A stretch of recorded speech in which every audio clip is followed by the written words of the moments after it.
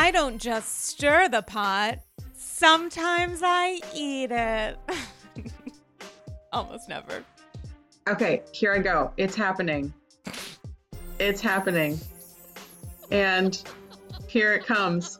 Brace yourself. Hold on.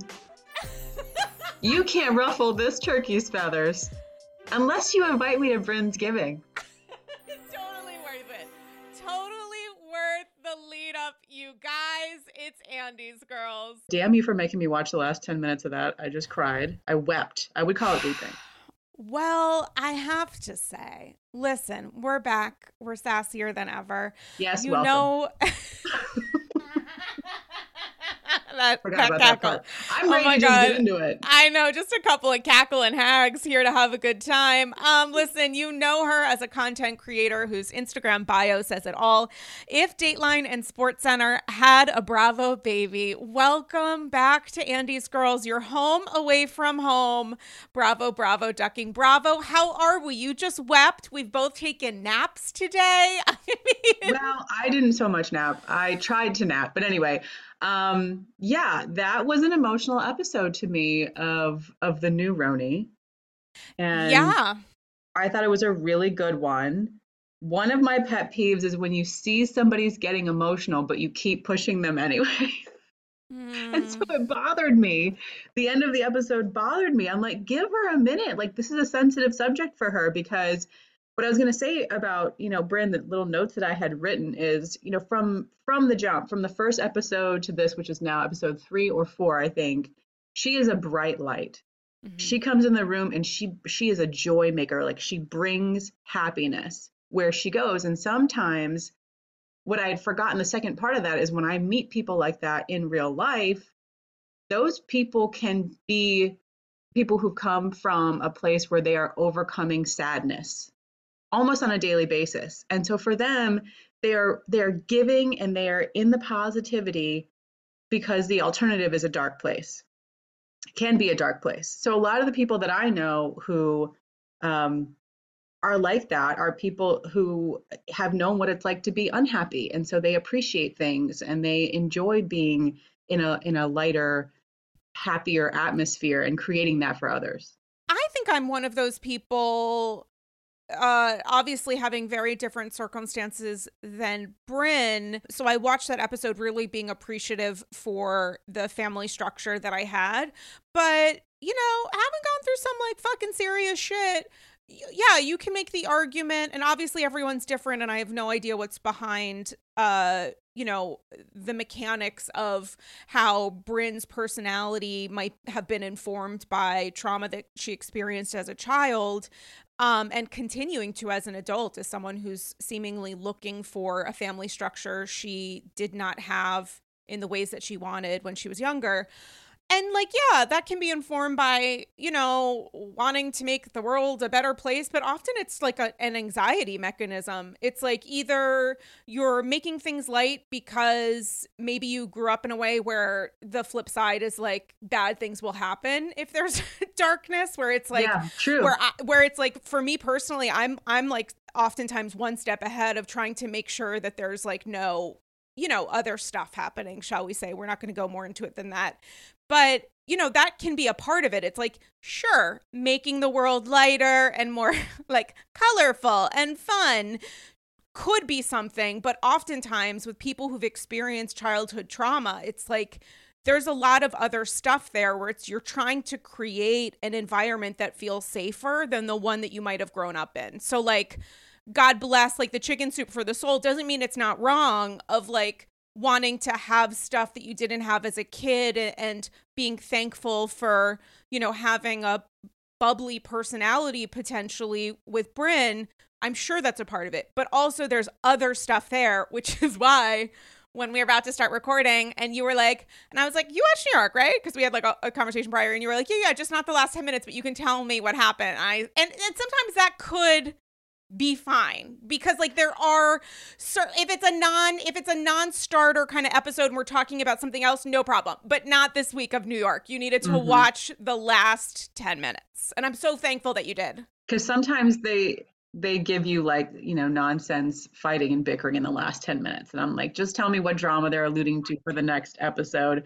Yeah, but no, that was really, really sad to me. And so many different parts of that episode were heartbreaking. They talked about, Uba and her Mm, family, and then also Erin lost her grandmother. I mean, it was a lot of personal things in there, but then, the episode is also like it keeps moving and you are still entertained. So I thought they did a good job of it, but it was sad. And for everyone on the show, they're putting their best foot forward and they're dressed in the nines and they're smiling and they bring the energy, but you just never, to me, I look at that and I say, that doesn't, you can't look at someone and assume that you know what they've gone through or what their life was like, or, oh, look at her, she's a real housewife of blah blah blah, her life's probably perfect. And it's like, we all know, long-term viewers know, like, everybody is their own person with a whole slew of things that we may never know about them, and then other people want to tell us everything about their life. So when you think about the world of Real Housewives itself and of being a reality TV star in this kind of universe, the thing that I see a lot of on social media, certainly the last week, is like housewives, reality TV people, whatever else, they don't deserve our empathy. Like they that's are weird. they are the kind of archetype and caricature that people still look at housewives as, and that's fine. You can watch and enjoy and discuss the show however you fucking want, but it is interesting the ways that sometimes we're able to um understand a person's humanity and then absolutely remove it depending on sometimes what works best for us, the viewer. And also, you may just disagree, but the level of apathy that I see for people, not just this week, but like always, is honestly interesting to me. Yeah, and I would also say too, like it's a case by case basis, right? So, I mean, certainly some housewives and just people on Bravo seem to relish in kind of a villain role. And so it makes it very difficult if you're going to do that to then turn back to the audience and say, "Hey, except for this part, I want you to see me as someone that don't just watch to hate. But for the rest of it, I'm just going to be awful just for the sake of being awful."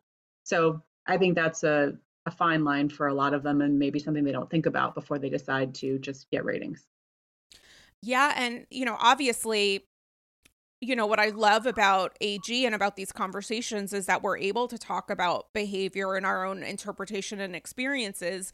And so it's a different kind of conversation that exists in the Housewives, let alone reality TV universe.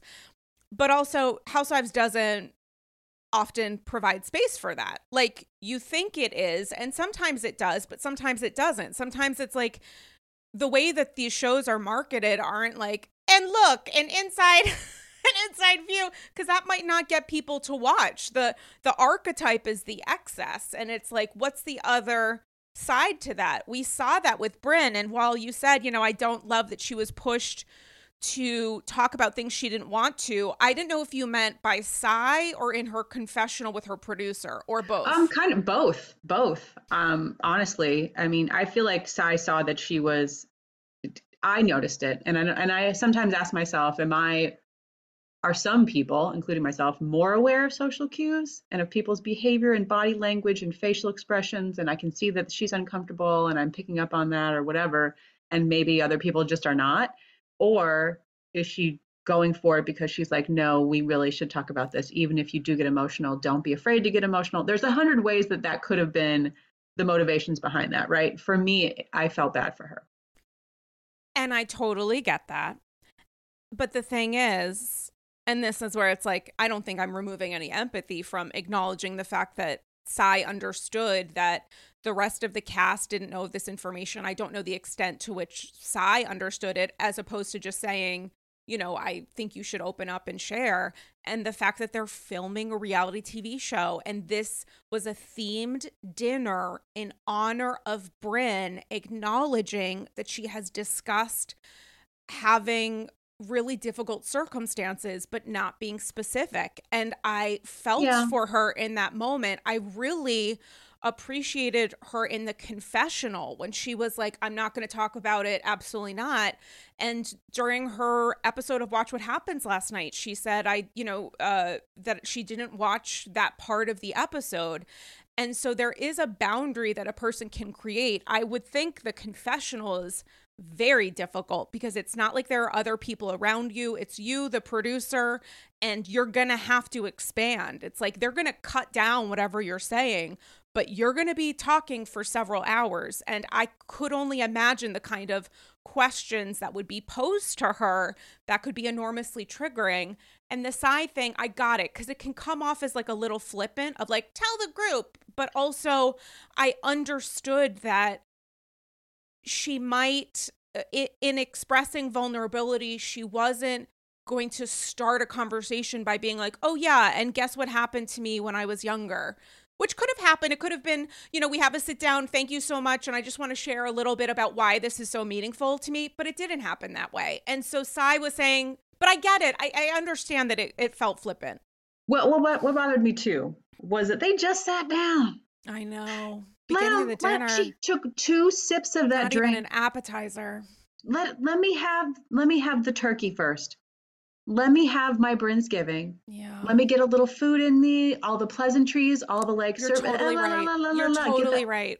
Take that from a 10 down to like a 5. Everyone's having a good, solid conversation now. We're fed. We've had some drinks and wine, and then in vino veritas, and we connect. It was like as soon as butts hit seats, tell us about your problem. Like you are 100% right. It felt rushed. It could have been a let's enjoy this experience together, and maybe we talk about it on another day, or maybe, at the end of the night, we have a glass of wine if people aren't shit-faced. After dessert. You're totally right. And it didn't happen that way. But I wonder how Bryn, this is a question for Bryn and really nobody else. I wonder how Bryn felt as a result of sharing, because you can feel a lot of different things at once. She could feel maybe free to have shared that information and hope or say in the future, I don't want to talk about this again. Like you now know the thing that I didn't want to talk about, or the thing that still brings with it a lot of upset. Mm-hmm. And I think that's completely understandable and something that many people can appreciate with circumstances they have experienced in their life. And also, now they know. It's like this thing that I've been talking around that I haven't been specific about for understandable reasons.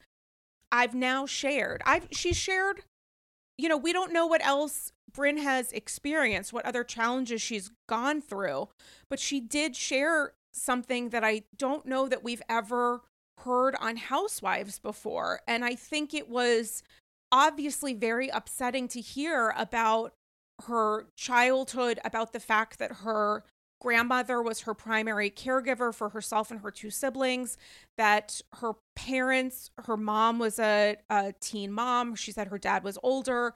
They got into some kind of quote unquote trouble, although it was more her father, which I assumed meant something having to do with addiction by her phrasing around it. And then said, there was what's the phrase for it? I mean, abandonment, severe abandonment. She wasn't, for a period of 6 days or whatever, her diaper wasn't changed. She wasn't held. I mean, that's going to bother me forever. It's severe childhood neglect. Childhood neglect, which is a form of, I would argue, abuse and certainly trauma. Yeah. Yeah. But so, I mean, I just, let them have dessert first would be my feedback. You're not, I mean, listen, again, it's a valid, important point of like, they're just sitting down and this woman has not been able to enjoy the fucking meal. And then it's like, oh yeah, do you want me to share this, absolutely severe childhood trauma that I've experienced? You want me to talk about this before I've had my entree? Like, it's a totally valid point. There was something I thought was interesting, which was in her confessional after, when she's having the conversation with the producer and the producer's like, talk to me or whatever. And she's like, no, absolutely not. It's not a today thing or whatever. And she said she wouldn't talk about the circumstance, but she would discuss the hurt, which to me was such an interesting point, and one about boundaries that I thought was incredibly interesting. The emotional vulnerability that she would express was in discussing the hurt, and also something else that she said, but not the specifics relating to the circumstance, which made so much sense to me. And also the fact that it wasn't that her parents didn't love her, it's that they like couldn't. They Yeah, exactly. did not have the ability to care for her in the way she surely deserved. She's amazing. I mean, she's very, you can tell she's thought about it. It's something that she's definitely like looked back on, and it's not as though, because I think for some people you just shut the door and you never think about it. I mean, I know I have relatives like that where something, horrible happened and they're like, we just don't talk about that. And I think that for her, it's a completely different type of, I don't dwell on the things that are pointless to dwell in. I see how the circumstances came to be. It's still hurtful. It's still hurtful. And to me, I had hope for the Brinsgiving because, Sai was like, I feed people. I'm like, yeah, let me see the spread. But it's like, that's why to me it rubbed me, because I'm like, okay, well then feed people and make them feel at home and then get to the stuff. But either way, I loved the episode. I thought that, Bryn was great. She's a scene stealer, in everything whenever she's on camera. Between her and Jenna, I don't know who I like more, because Jenna was willing to own the "we are cackling hags." Everybody else was like pretending to feign shock and an insult over that, and she's like, "We kind of are." So she's great. I mean, as a fellow cackling hag, I am an ally and member of the cackling hag community, and it did give me no small measure of delight to hear them talking about cackling, and also receive that, I guess, as like witchy. Did anyone ever use the phrase witchy, or did we just perceive that because of the cackling? That was Uba. That was Uba looking it up to read the like dictionary definition. Also, we have heard of and oftentimes purchased any number of housewife business merch, be it oddly produced clothing or terrible fragrance or not, which I don't mean, I'm not by any means referring to La Dame, but Vicky's. I gave friend of the pod, OG of the AG, Damian Bellino, Victoria Gunvalson's, like, it was like V for Vicky or something, her fragrance from long ago. I found it on Amazon. You could smell it through the packaging. It was horrifying. So, but also like was happy to buy it, would buy it again because it's a joke. Uba's hot sauce. As a hot sauce person, I put, I am trash. I love Tabasco. I put Tabasco on literally everything. I want that hot sauce immediately. I want it immediately. I want it tomorrow. Get it. Try them all. Do a little taste test thing on Instagram. Is she the first housewife whose company or wares have been picked as picked as an Oprah favorite thing? So. Yeah, I would be shocked if any other of the stuff of the merch that's been created has been on a favorite things list. The Oprah Winfrey was like, Sheree, I would have loved to have your sweats. I would have loved to have the joggers on for Christmas. I would have loved to feature them, but they're just not avail, Sheree. They're just not avail. I could see Oprah, wrangling herself into a Beverly Beach, thong or something, and that being on the list. As literally anyone would wrangle into a Beverly Beach. I don't think those swimsuits are made for wearing. I like when it's a front floss situation. I don't want to leave anything to the imagination. Like when I go to the kiddie pool, I'm like, look, this is where you came out of. Show some respect. Dorit's like, I don't want anyone to be, examining anything that could be difficult aside from my financial circumstances. Like the only thing that should be left up to your imagination is my 1099 and what I do with that money at the end of the fiscal quarter. This would be a really fun game. Like as we're all aging in the Bravo sphere, testing our mental capacity and our memory. I would like to write in my will now that when the time comes to test me, I want people to test me with questions related to the Bravo sphere, like name all of the merchandise. Because it's a really challenging question. Somewhere there exists Andy's Girls merchandise that hasn't been updated in many, many years. Highly recommended for BravoCon. But there was a t-shirt, I'm remembering correctly, and I truly might be wrong, that had listed all of the companies at that point. Like I think so. I think it was You like, gotta find that. I know, which could be easy to find, but I just, who has the time? Who has the patience for I it? know. And like, yeah, we'd have to cap it for some people because like Bethany started Skinny Girl just the cocktail. I'm not getting into the salad dressings. I'm not getting into the whatever else she spun off and did, dental floss, God knows. But like just the soul, the things that we saw on the show, stuff pushed on the show. I mean, arrogance is evergreen. So the number of times that she has reminded us that she's the most important person on the face of the planet is important and helpful for me to remember, because I didn't the last 30 times that she told me. Hmm. Um, yeah, there has been some goods. What do you think is the worst product that has been sold? And that can be because you dislike that person. That can be because it was a great concept, but the quality was terrible. Best and worst, or just worse. I mean, I didn't even know that Vicky had made a perfume until you told me. So that would be towards the lower tier. Um, has anything caused anyone an illness? Can we think of that? Has that happened? Has there been a food product? Has there been, I mean, hot sauce is not, I'm not necessarily thinking that. I'm thinking of like back in the day, did anybody make, I mean, I don't think it created any illnesses, and thank God for that. Liability is as liability does. But Bethany had like skinny girl deli meats and stuff. I'm sure it tasted like deli meat. I don't know how you can go wrong with and that. then Shannon made food. Remember when Shannon, she might still be making the food for QVC, but there's been no issues with that. Um, yeah, I don't know. I'd have to like first make a list and remember what they've all made. Because some of them keep it safe. Like, remember when Ramona had Ageless, her whole beauty line? And I was like, someone tell me if somebody gets a rash or something, but I never heard anything about it. And then she made jewelry. True faith. I think my personal fave worst product, again, speaking of Bethany, hate to drag her a second time, but here we are. This is like the fourth time, but continue. She can take it.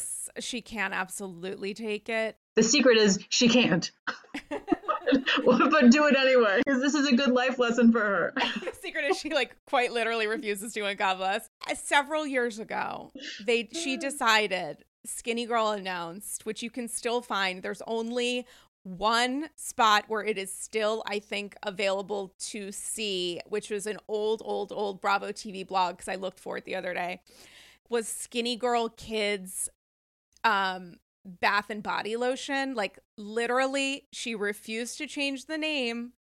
So she kept Skinny Girl, and it was Skinny Girl Kids, like shampoo, body wash. And I always thought it was, and this is a joke, by the way, if Bethany's listening, but like for babies to develop body dysmorphia, because like Start them early. how literally dare you create a line for children and call it Skinny Girl Kids? It's so obviously abhorrent as like a marketing strat. She couldn't do Bethany Babies or something like. Bubbles by Bethany. I could do it all day. You know what I'm saying? We could do this all day and we could think of better names. Listen, we could talk about the businesses forever, but I do want to get back to the business of discussing New York, which is how I think of it. There was a fair amount of conversation about Jessel herself in self-identifying as a road runner, at least from fleeing Erin's house, and the way that Jenna discussed Jessel by saying she doesn't have a mean bone in her body, she's just trying too hard. This is my queen Jenna never disappoints with the humanity. You know what I mean? Sensible humanity across the board.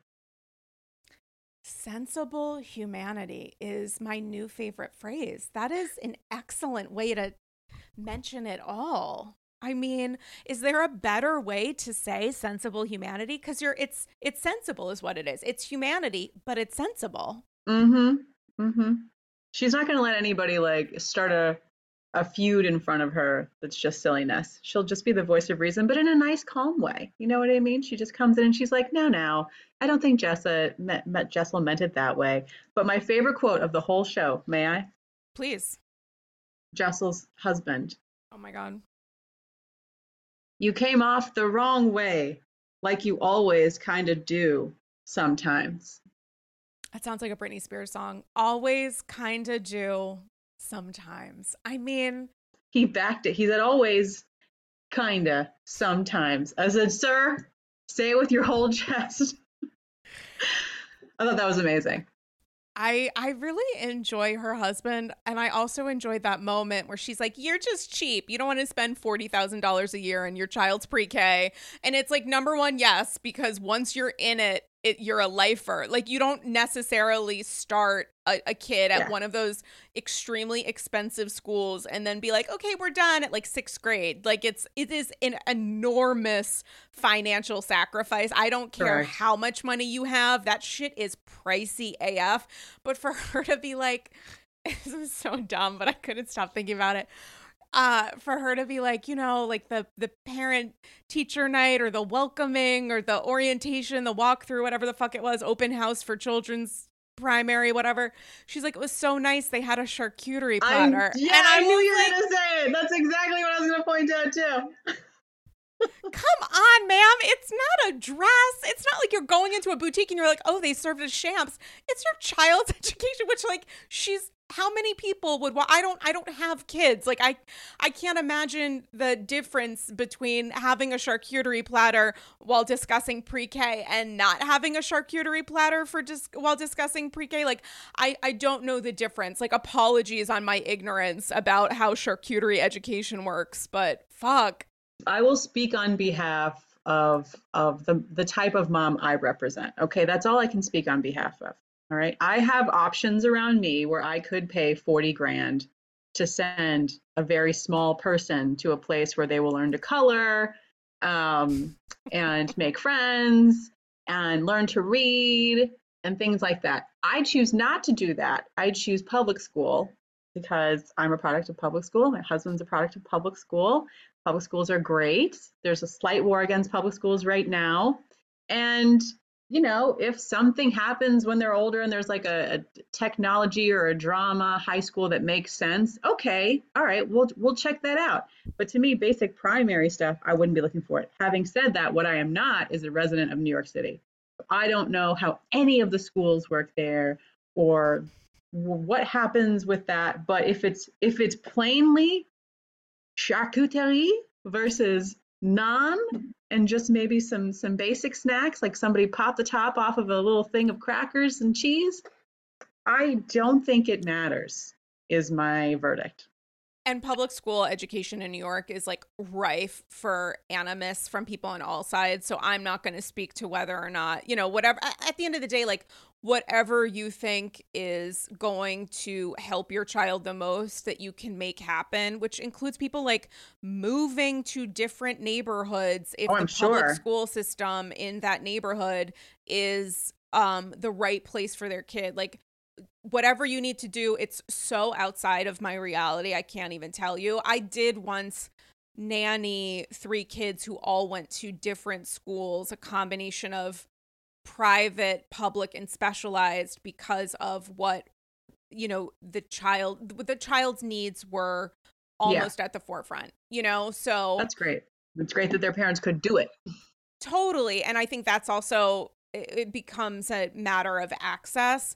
But because I don't have kids and like I don't know enough about public education, I just thought the fact that she was talking about the charcuterie was like such a fun moment for me to watch her. It was fun. It was fun. And the thing about it too is like that can be such a heavy topic to talk about, like what schools and things like that. But in the moment for them, it seemed like they were weighing options between a bunch of different private school options. And one was just the leader because famous people's kids went there and they had snacks. They had snacks that were on par.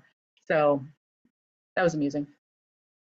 The thing that I always love, this is like so unrelated, is that Sarah Jessica Parker always made a point of talking about how her kids went to public school. Now, their public school system in the West Village, I'm sure, they had a nice experience there. But, when you're talking about like famous kids, that can be a selling point. Some of these private schools are like, hint, hint, do you know who else goes here? That Oh, for sure. absolutely happens.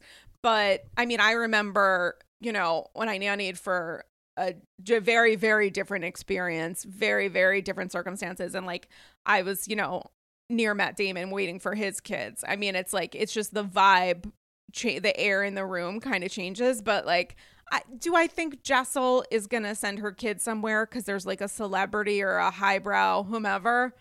I mean, maybe. I don't know. I don't know what's going to work for their family. And it sounds like Jessel and her husband are still trying to figure that out. But the Jenna of it all, when it comes to trying too hard, I thought that was an interesting point, but I don't know that I agree with it. I wrote that down too. And okay, I think this is my theory right now for a lot of these women. I think that they are projecting and that they are intimidated by Jenna for their own reasons. And so in their mind, they're saying, oh, Jenna's judgy. She's going to judge me when she comes over to my house. Oh, Jenna's this. Oh, Jenna's that. I have seen nothing but kindness and a person who tries hard to smooth over any moments of awkwardness and tries to be very accommodating to everyone. I have not seen any diva behavior.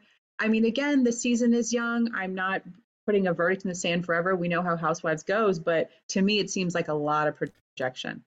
I agree on the projection, but I also think there can be an inherent performance. Like, the ways that one person values something over the other, to me, doesn't have anything to do with Jenna. To me, it's like Jessel and her husband are coming to this conversation that I would assume in relationships can be rife with a lot of tension. People have different views of how to parent their children, and to figure out how to find middle ground, I would, again, assume is incredibly difficult.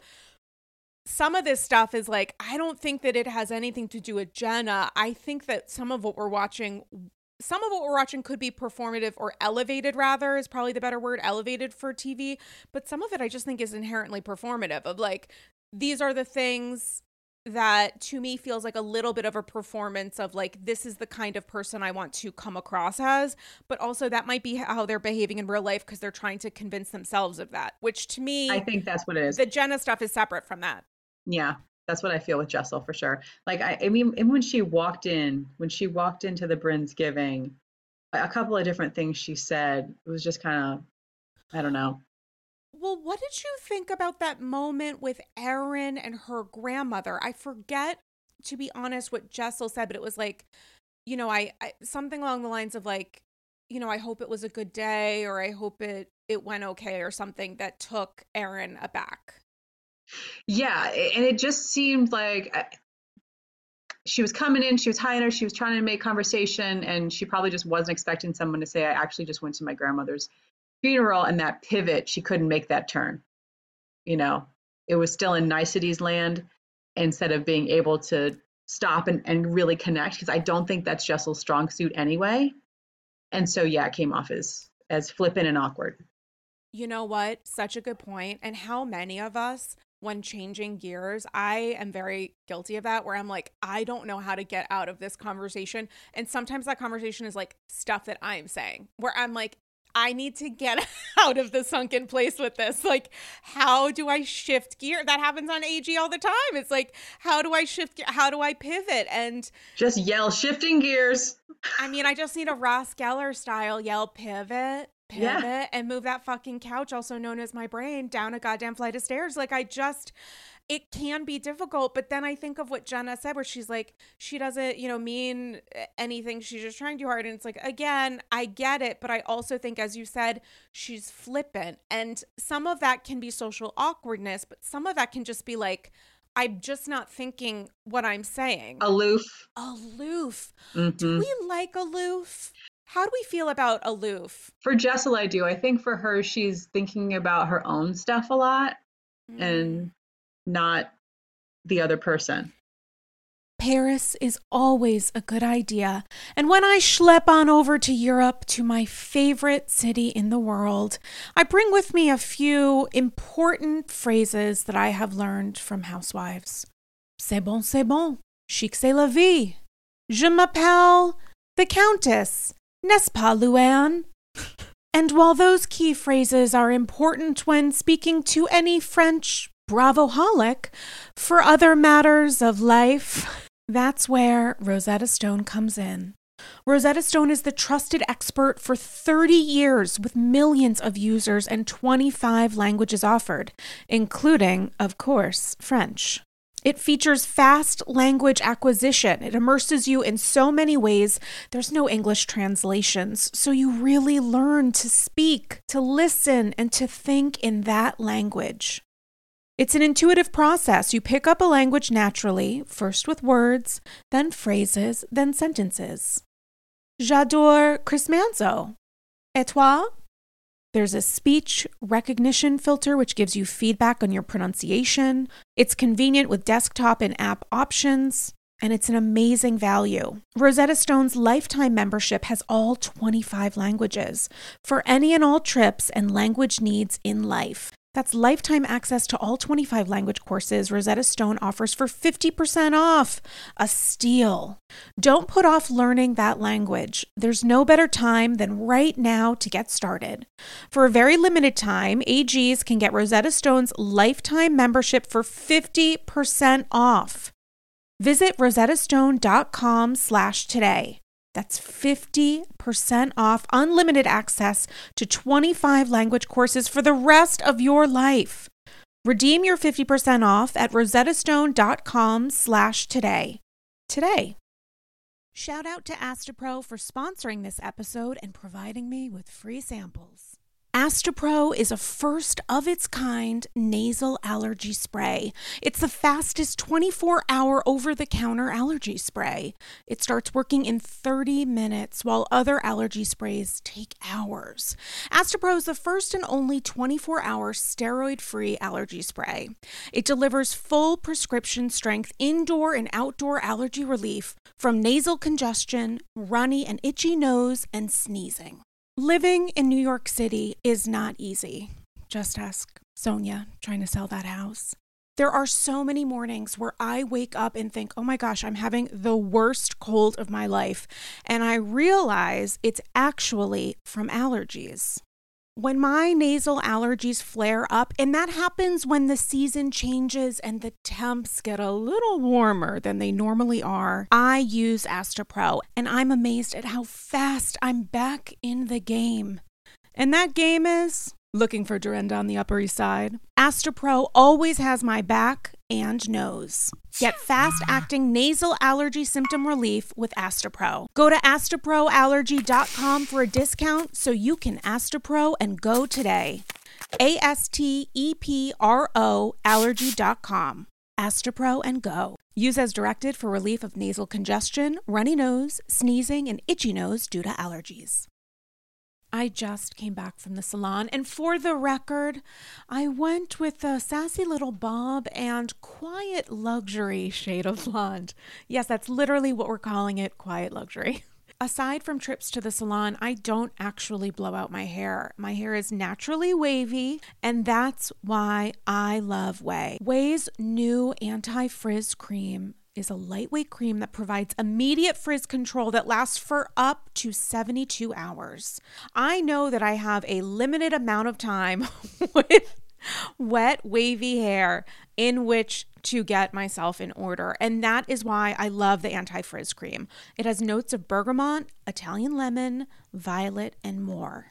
And it smells unbelievable. Truly, as someone who is a little bit sensitive to scents, I put this in my hair and I feel great. It also genuinely pairs well with my perfume, which I appreciate.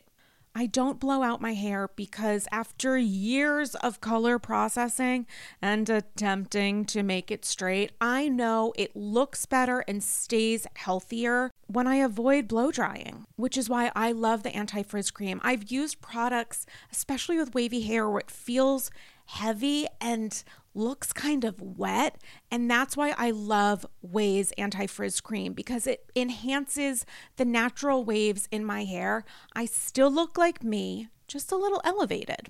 And P.S., I am way obsessed with Ouai's other bestsellers. Their leave-in conditioner, detox shampoo, my personal favorite. Frizz-free up your schedule with Ouai. Go to TheOuai.com and enter promo code Andy for 15% off any product. That's TheOuai.com with promo code Andy. In the words of Meredith Marks, when it comes to that week and a half before my period, I wish I was disengaging. My PMS is off the charts. Truly, Uber Eats needs to check in and say, it's about that time, isn't it? I know it is. The cravings are crazy. I want to crawl out of my skin. Now it's easier to manage PMS with Estro Control. Happy Mammoth, the company that created Hormone Harmony and Estro Control, is dedicated to making women's lives easier. And that means using only science-backed ingredients that have been proven to work for women. They make no compromise when it comes to quality, and it shows. For AGs who are friends of perimenopause, menopause, or postmenopause, Happy Mammoth has Hormone Harmony. It's not just a supplement for women going through those stages. It's also become a phenomenon. Women can't stop talking about it on social media. A bottle of Hormone Harmony is sold every 24 seconds. For a limited time, you can get 15% off your entire first order at happymammoth.com. Just use the code AndysGirls at checkout. That's happymammoth.com and use the code AndysGirls for 15% off today. I'm engaging. Conversations around wellness and weight loss can be complicated. There's the Instagram filter we all see on IG and social media, and then IRL. And between $20 smoothies and daily ice baths, everyone is doing the most to hack the health system. But there's a better way. Row. Row provides access to the most popular weight loss shots on the market. Over 200,000 people have already chosen Row to help them lose weight. And you can sign up from the comfort of your own home. No scheduling a doctor's appointment, commute to the doctor's office, and no waiting rooms. The Row Body Program pairs a weekly shot with healthy lifestyle changes, so you can lose 15 to 20% of your weight in a year on average and actually keep it off. Of course, medication must be paired with diet and exercise modifications in order to achieve any stated results. Medication cost is not included in the program. Patients must pay for medication separately. With Row, average weight loss is 15 to 20% in 1 year with healthy lifestyle changes. BMI and other eligibility criteria apply. Go to row.co/AndysGirls. You can sign up today and you'll pay just $99 for your first month and $145 a month after that. Medication costs are separate.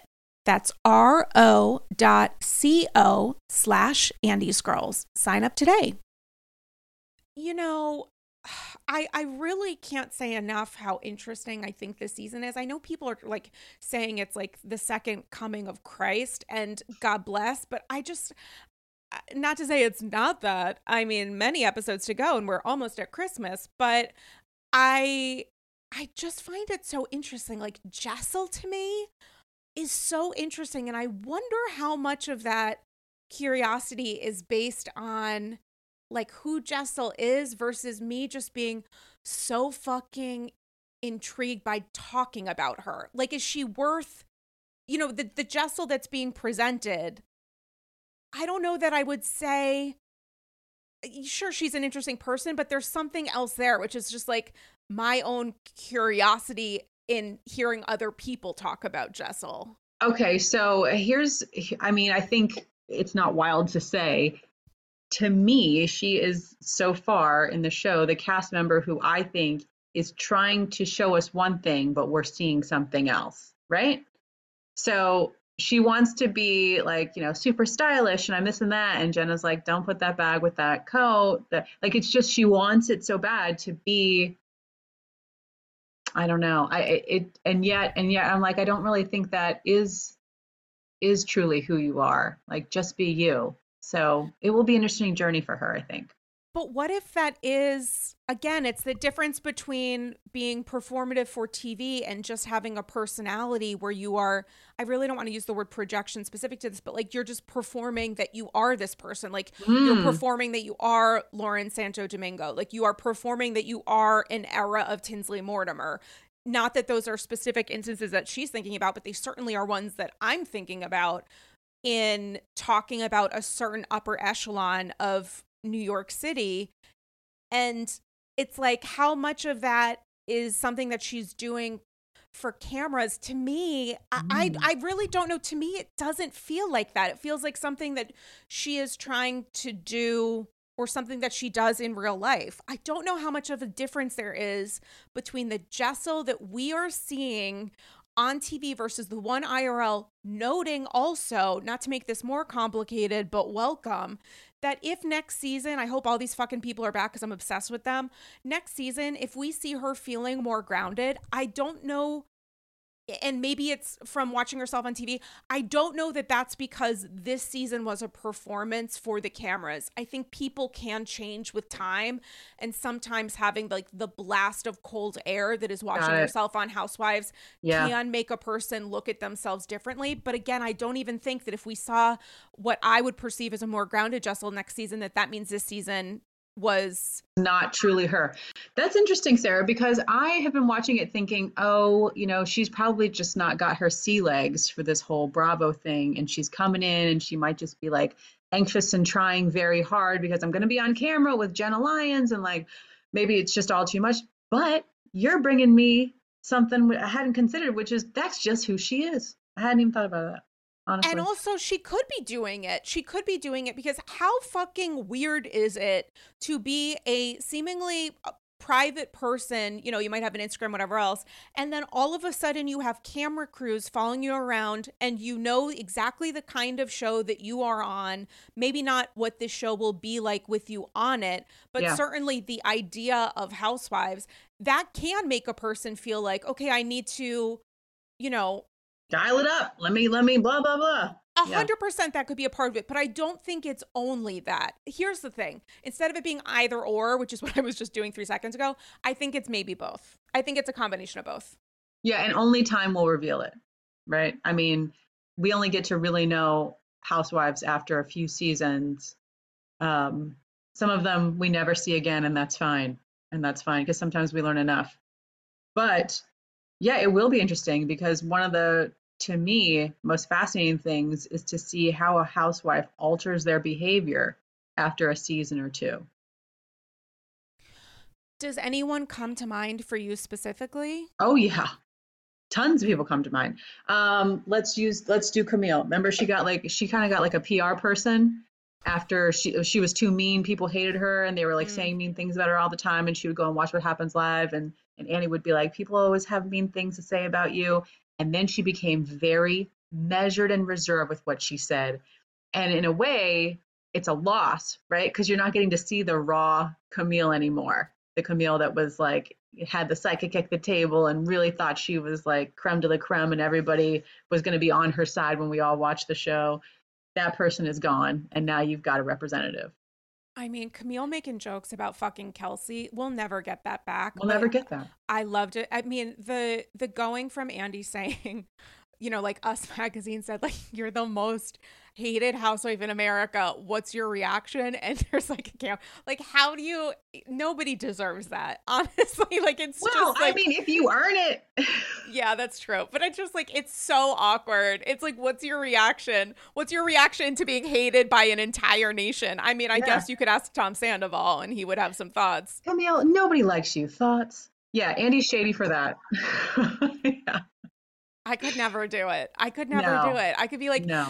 So, this tabloid or weekly mag or website or whatever it happens to be, blog, whatever, is saying that everyone hates you. I mean, just to even say that before, like, it's tough. I mean, I haven't watched Watch What Happens live in a long time because now I have Zish children. But before, in the single days, in the no child days, I would watch it live. And remember, they had the shady boots, and then they had like the shady leprechaun. They're always coming in with these like questions that honestly, if you think about them, could just bring someone to their knees, but you got to just be light with it on Watch What Happens Live. And Camille has done, she's had story arcs. She's come back. Remember when she lost it at the reunion, she ripped off the mic and ran off stage, was taking her top off to do it. I mean, we've seen the real Camille again, but it's that moment when that they know that they've watched themselves and they're making different choices now. I wonder what the vibe will be at the New York reunion. Because again, we are watching history take place. We're seeing this total reboot of the franchise. How are they going to react at the reunion? And are some of these women going to try to position themselves as archetypes? Like, who's going to be inspired by reunions past? I think it would likely be clear. See, that's why I think people are liking Jenna though, because it doesn't seem like she is subject to any of that. She's just going to be her. And I really do think that there's an empty spot for that in the Bravo universe of people just being themselves. Nobody was trying to start any crap back in the day of OG reunions that we all know and love. They were not trying. They were just being themselves and dealing with things, and they were mad when they were mad or sad when they were sad. So I hope that the answer is nobody when it comes to who's going to try to, be an archetype or something. Also, is it okay that there is a housewife who you might love for being an anti housewife or doing the like, yes, girl, give us nothing, when that might lead to a reunion that might be slightly awkward when focusing on them? Like, the thing that we love about Jenna is that she does seem fully herself, brings with her enormous cachet, and doesn't necessarily either feel comfortable or feel like she needs to fit within a universe that she just simply might not, which is why we love, she's not the person who's going to be potentially aggressive, shouting at people in scenes. We're not going to see the kind of Bluestone Manor Michigas with Jenna at the forefront of that. We don't know. We haven't seen the other episodes, so we don't know what could happen. But it doesn't seem that way, no. I mean, she told me that she felt that she was a dud this season. And I wonder how the reaction to the first couple weeks, I wonder what her reaction is to the first several weeks of almost nearly universal delight for her on Housewives, noting that the trailer for next week featured, I guess, the cast talking about the fact that like she said she couldn't come to an event or something because she was decorating her tree and she was really throwing a party. Like, I think this is where the split might deepen now. Yeah. The idea that, okay, well, if we were projecting who Jenna was the last couple weeks, it certainly feels like these are examples of behavior that fit within our prior narrative. Yeah, I mean, we'll see how it goes. I think she's always going to be a target, no matter what she does. If she's kind to everyone like she has been and shows up on time and is polite and eats the caviar, she'll still be a target. It doesn't matter, whatever she does. So I think that the best thing she can do is just do what she wants to do, go home when she wants a good night's sleep.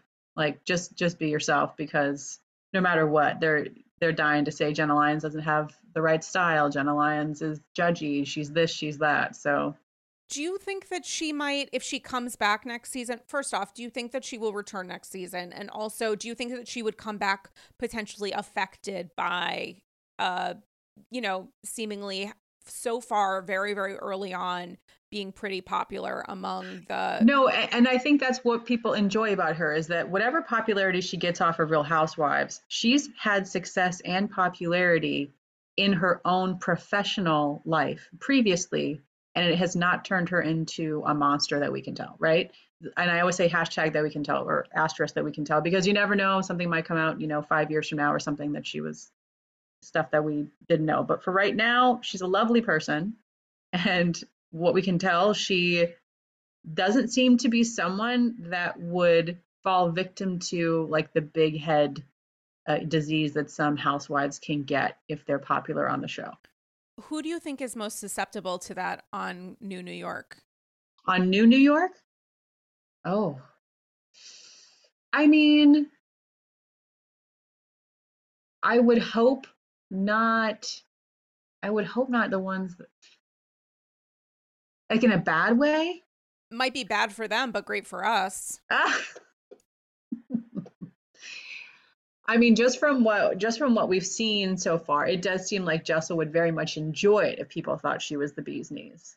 That also is like, I wish there had been some sort of diary or journal or like self-tape thing. Maybe in future reboots, God forbid, that we get some sort of like night before the first night of shooting of like, Dear Diary, this is the way, this is how I think this is going to go, and this is how I think this is going to be perceived. And And maybe put it in a time capsule and then we open it like 2 years later. That'd be great.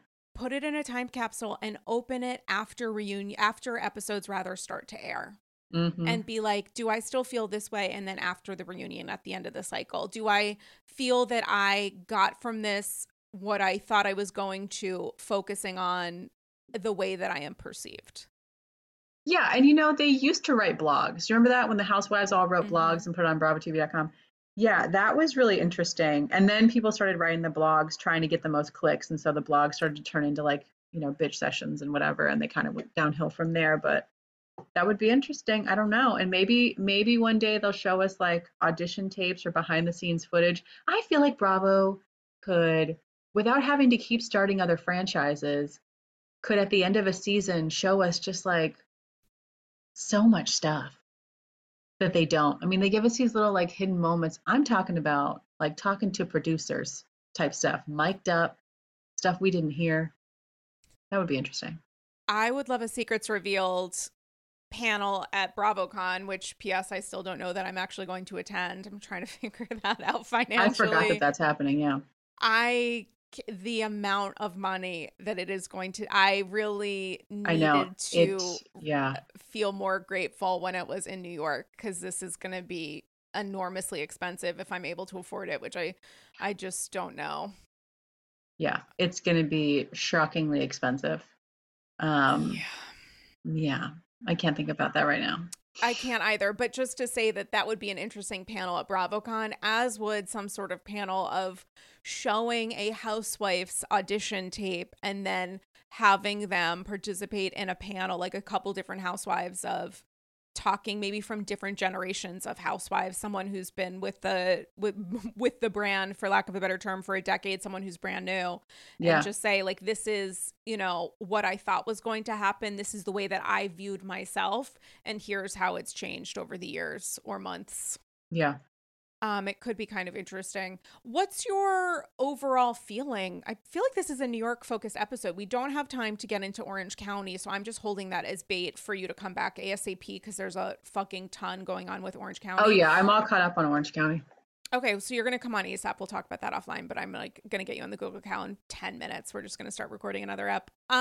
What's your overall vibe about New York generations, old and new? Do you feel that you miss some of the plot or personality from the prior franchise, or are you just feeling fully satiated? You know what really has surprised me, and I actually had the organic thought while I was watching this episode, Mm-hmm. was that it's refreshing to have this new crew and this new vibe.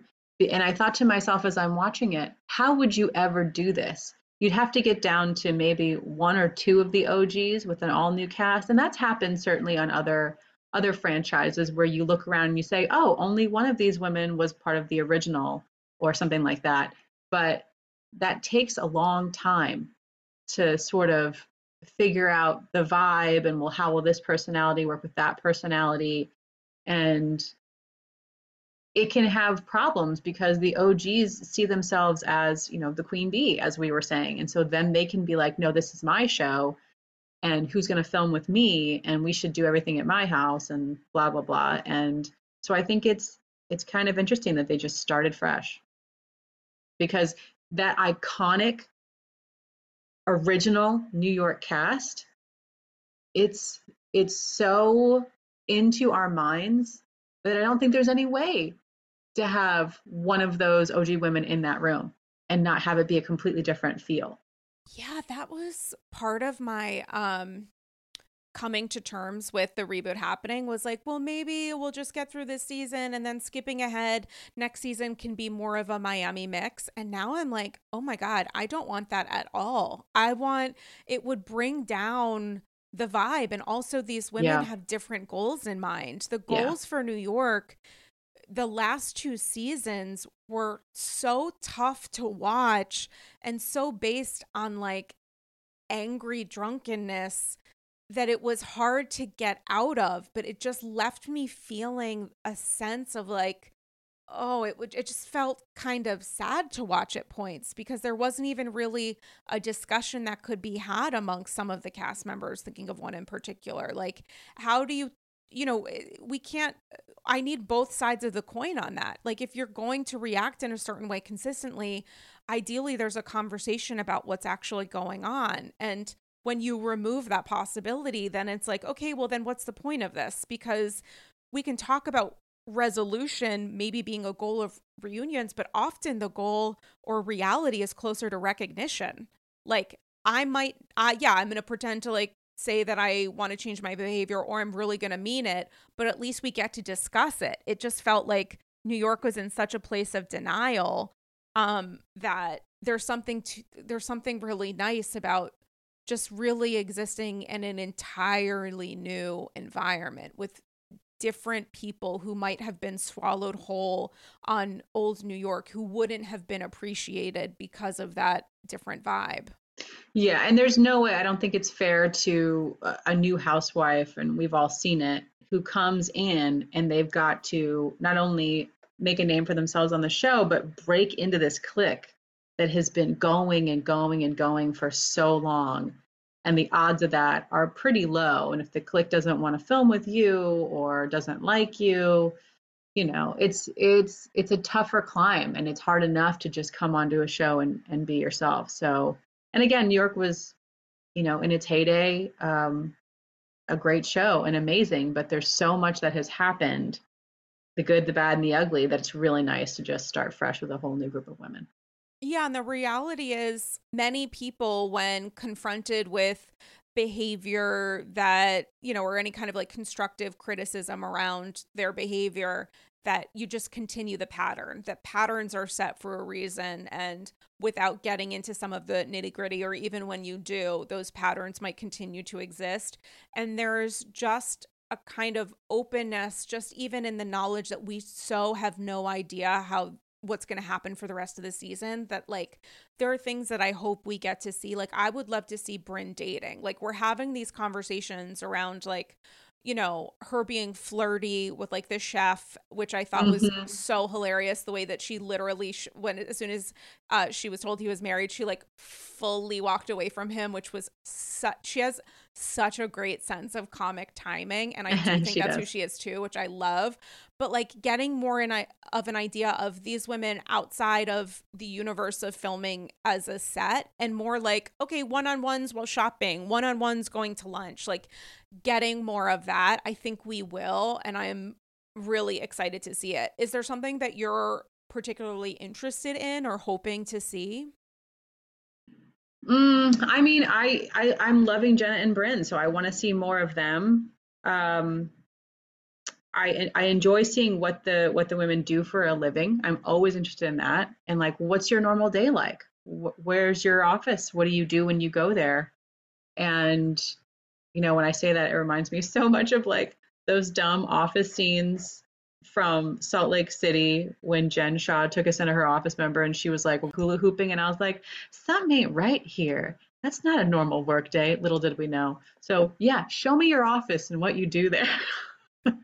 If only that was all that she was doing. I think many, many Yeah. people, including her many, many victims, would Yes. be in a better place. Listen, I could talk to you about housewives in New York all day long. Can I just end on one final question, even though I think I know the answer? Who's the current apple of your eye? Oh, I'm gonna go with Miss Jenna Lyons, and I'm gonna say, I know that I said a long time ago, it was like my big speech to myself, never fall in love with a housewife. Don't do it. You're gonna get hurt. It's a bad idea. We don't do that. We watch from afar. We don't get caught up. We don't DM. We don't do any of that. It is a bad idea. And so I'm not breaking that, but I will say I like her a lot. Like her a lot, and we'll see what happens. I think it's like a six-way tie a little bit with me, because it's like I don't necessarily think of Uba first, but also Mhm. every time that I'm in a scene with her, LOL, every time that I'm watching her and the way that she talked about her mother. I mean, she's deep. And I think a lot of these women, like you're saying, we haven't even cracked the surface, really. We haven't Mhm. even gotten to see. what makes them so great and why they were cast and what did the producers see, you know? Yeah, and the vulnerability that she shared, not only in discussing the loss of her mom and the grief that she still feels, but also a sense of possible imposter syndrome when it comes to expanding her company and seeking investments, and like understanding that that's not like she's receiving a favor, that like she's actually providing genuine, specific value, I think is, sure, that's in a larger scale when it comes to owning your own business and producing product and going through her third or fourth round of production and everything else. Like that's maybe on a grander scale, but the micro of that, of like, do I understand that my gifts are deserved? Like, do I understand that I am providing a value? Do I understand that when it comes to like, do people like me? Do you like yourself? Like, do you understand your own success and your own value? I think that is something that many, many people can certainly appreciate. Yeah, and that's exactly what I want to see. I want to see like what are their passions and what are they working on. And if I think about some of the most successful housewives, they are housewives that we felt like they were taking us along on a real journey, not on some fake Mm. BS, but on a real journey. And we're rooting for this person. And we, can sometimes help them by purchasing something if we want it, hot sauce, whatever it is.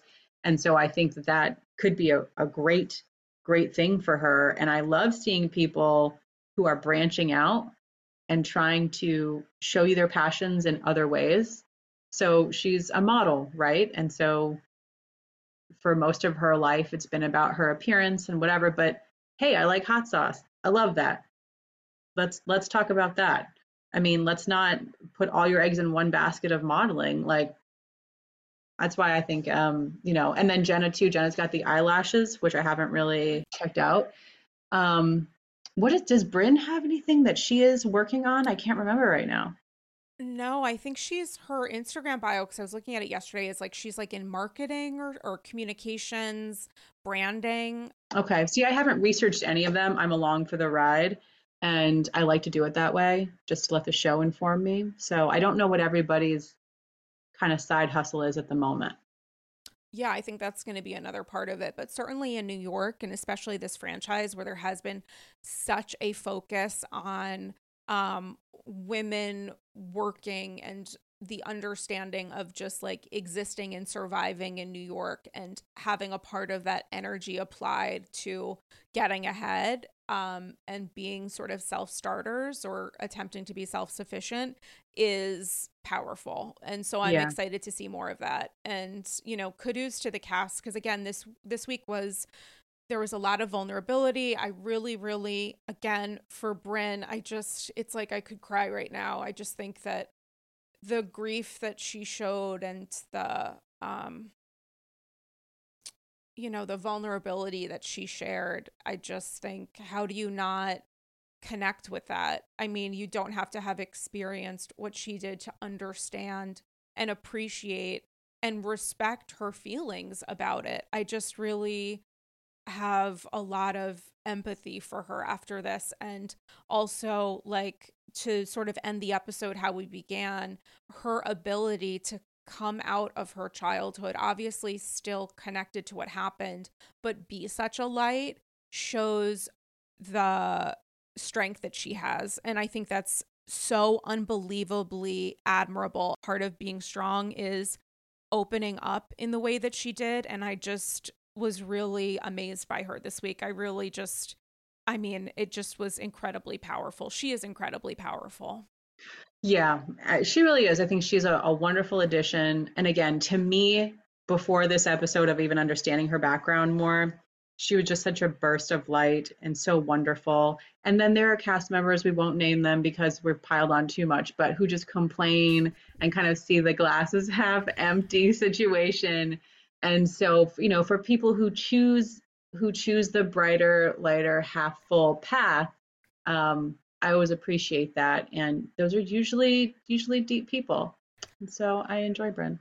Well, and also, not to devil's advocate, not to call Jessel the devil, but there is something to be said for understanding what's behind some of that. The way that a person might be saying, I look like a Christmas tree, I look like a Christmas tree, while certainly insensitive or, obviously not appreciating the fact that this was a gift and one presented or procured by one of Jenna's Oh friends, yeah. No, I which wasn't adds even another talking about level. that. I Oh, wasn't talking what? about that because she complained about just a bunch of other random stuff. But yeah, the negligee. I mean, she's going through her own thing, I think. Right. That's the thing, is that like the opportunity for housewives and having these conversations is certainly to say like, ooh, that behavior wasn't great, but also let's, create a little bit of space here and kind of examine and observe what this person is sharing about her experience after, giving birth, and also the ways that her cast members' reactions and responses could have included a little bit more grace. Like, I think that's the kind of fascinating part of this, is like, if someone comes across as a little bit of a difficult personality type or someone whose behavior might be confusing, the opportunity here is like, regardless of whether they examine themselves, we have the opportunity to discuss our own thinking, which I think is, fascinating. Yeah, and I can't tell how old her kids are. They look like they're maybe a year. Did she say how old they were, her twins? I think she said around a year. Yeah, Around a I year, think. 18 months. They look like they're like maybe walking, crawling. I can't even remember right now. But yeah, I mean, for me, I did not leave my house for like 2 years. And so I cannot fathom going on a show. I mean, for anybody who's listening, I'm sure you do have people who listen to your show who have been through like postpartum. And even if you haven't been through that, just your body after you give birth, your mindset, the stresses of, the children needing you in critical ways, and then just having to give so much. I cannot imagine also going on a show. So she gets all the grace in the world from me for sure. You can, I mean, to me, I can still point out and be like, hey, that was rude, but also she's going through some stuff. And so I think it's really nice that, Jenna didn't confront her and make it a big thing. She just sort of said, I hope she sees that what she's saying is rude. So I do enjoy that, because I think in other seasons or other shows or with different cast members, it might not have gone that way. Yeah, I think that's one of the many reasons why I think there's an appreciation for what we're seeing, because you might not agree with or understand a person's behavior, but what is helpful is to hear another perspective. And that's kind of all we can ask for or hope for at the end of the day. Listen, we talked all New York, a full episode devoted to New York, which I'm going to pretend was entirely strategic to get you back on stat to talk about Orange County, because Orange County is heaven sent. It is my like literal goat right now. I know you love Shannon. I fucking Shannon, but like, I love when she does dumb shit. Like, I can't get enough of it. So you are coming back on ASAP. I would be thrilled and so happy to have you. In the meantime, where can AGs follow you on social, see your deep dives, watch you recap these episodes, and so much more? So I'm on Instagram and TikTok as Bravo Bravo Ducking Bravo. And I think that's it right now, because X is gonna X, and Twitter has turned into X now, is what I'm saying, and I don't mess with that anymore. And YouTube, I put a dive up there, and people were like, it was too long, and I'm like, you know what, I gotta be me, I gotta shine my light. And if it's a 90-minute dive, damn it, it's gonna be a 90-minute dive. So I haven't put another one up there in a while, but I have a list of dives that are gonna have to wait for the school season to start, because I'm run ragged. I'm pulling little slip and slides out. I've barely got anything left. So that's what I'm doing. Well, I'm so thankful that you gave us more than a little bit on this episode. Guys, I have a new piece up for the Daily Beast. Can you believe yet another deep dive of all things Jill Zarin luxury lunch, but a true inside look at my survival at that event, and conversation that I had with Jill. I'll link to that in the show notes. for this episode. You can follow me on Instagram and Threads at Dame Galley. And of course, join the Andy's Girls Patreon, #1 way to support the pod. You get exclusive bonus episodes and so much more. I would love to do a Satchel Spectacular this week, which includes your Satchels of Gold, thoughts and feels, questions and concerns, named in honor of Her Holiness Kelly Clorne Ben Simone from Scary Island. And P.S. Scary Island did come up in that Daily Beast piece. And so please direct message me on Patreon or Instagram and let me know your thoughts and feels and about this unionization of it all. I got a lot of people sharing their thoughts and feels. I'm really, really excited to deep dive those on an upcoming Patreon ep. So patreon.com/AndysGirls. BBDB, thanks so much for coming back. Appreciate you. So fun. Appreciate you. All right, guys. Thanks for listening, and we will chat with you soon. Bye-bye.